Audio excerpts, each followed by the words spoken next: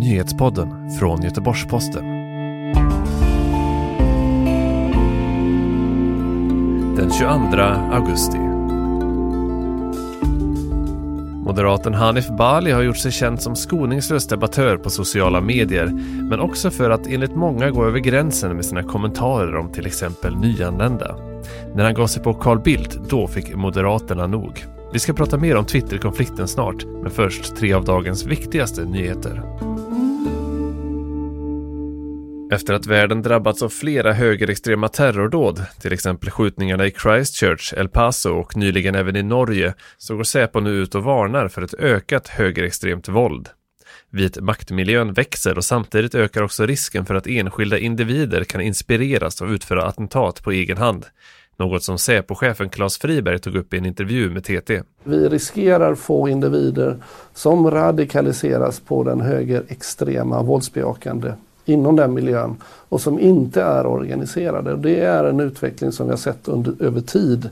Men den har accentuerats nu med ett antal tragiska och allvarliga terrorbrott i världen. Ytterligare 2 svenskar har anhållits i Malmö misstänkta för att vara inblandade i sprängdådet mot den danska skattemyndigheten den 6 augusti. Det rör sig om 2 män, en 22-åring och en 27-åring som misstänks för grov allmänfarlig ödeläggelse. Sedan tidigare har en 22-åring frihetsberövats och en 23-åring har efterlysts internationellt. Till följd av sprängningen och ett dubbelmord tidigare i sommar som också misstänks vara utfört av svenskar har den danska regeringen sagt att gränsskyddet mot Sverige ska stärkas. Parlamentet i Kosovo har röstat för att det ska upplösas. Åtgärden tvingar presidenten att utlysa ett tidigare lagt val inom 45 dagar. Omröstningen gjordes efter det att premiärminister Ramush Haradinaj tidigare i veckan avgått sedan han kallats till förhör vid en specialdomstol i Haag om sin roll i Kosovo-kriget. Han var ledare för gerillan UCK under kriget 98-99. I Kosovo ser många honom som en krigshjälte medan Serbien anklagar honom för krigsbrott.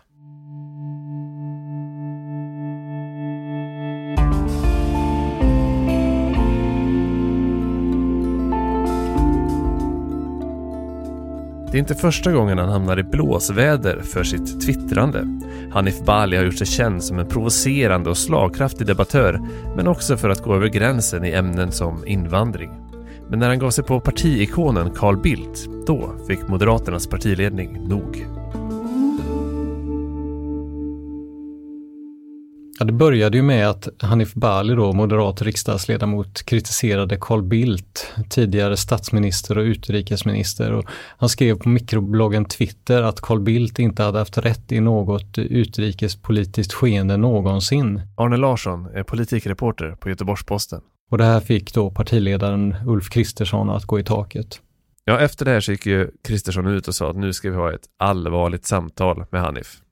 Blev det så allvarligt det här samtalet som det lät?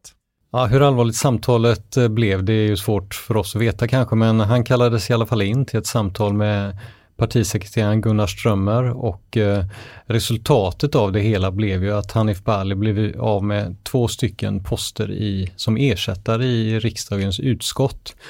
Och det är klart, det kan man ju tycka att det låter inte som det strängaste straffet vi har hört talas om i historien.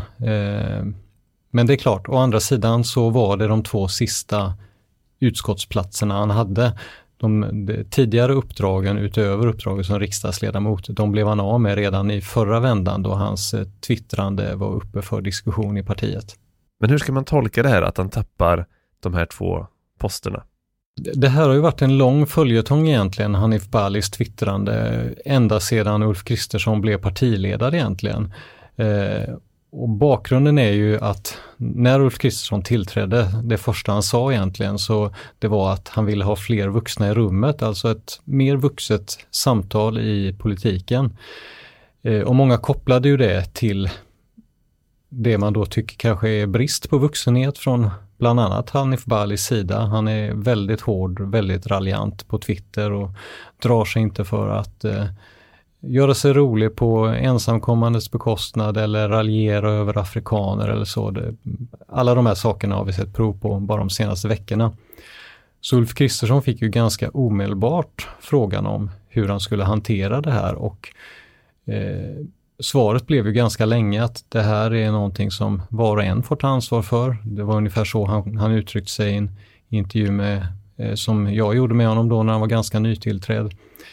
Och frågan har ju liksom blossat upp ganska många gånger och nu var det väl på något sätt så att det var sista droppen så att det rann över. Ja, för det är ju inte första gången han hamnar i fokus för just de här frågorna som du var inne på. Vad har han fått för repressalier tidigare för det här? Precis som du nämnde så var det ju uppe vid ett annat tillfälle och då blev han av med sin plats i partistyrelsen och de poster han hade som ordinarie ledamot i riksdagsutskott. Och vid det tillfället så fick han också någon slags Twitterförbud eller i alla fall tog han en paus från Twitter. Sen visade det sig att den pausen blev inte särskilt lång och han fortsatte i liksom samma spår igen.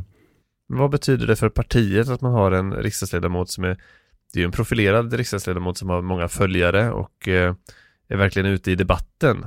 Vad betyder det för partiet att det här fortgår, tror du? Ja, men det är ju, man kan se det från två helt olika perspektiv och det ena är ju det här att Hanif Bali har 120 000 följare på Twitter. Han är en jätteviktig röst i de sociala medierna och Moderaterna själva har haft någon slags uppfattning om att partierna på vänstersidan är bättre på sociala medier. De är skickligare på att irritera och oroa och liksom driva opinion där. Och Hanif Bali är en av få moderater eller en av få på den borgerliga sidan som verkligen har förmått att väcka engagemang. Så på det sättet har han ju varit en värdefull spelare för dem. Å andra sidan, hur mycket har han fått ut av det? Ja, det är svårt att säga. Det var ungefär 4 000 personer som personröstade på honom i valet. Det är alltså långt ifrån vad som hade krävts för att han skulle bli inkryssad i riksdagen av egen kraft.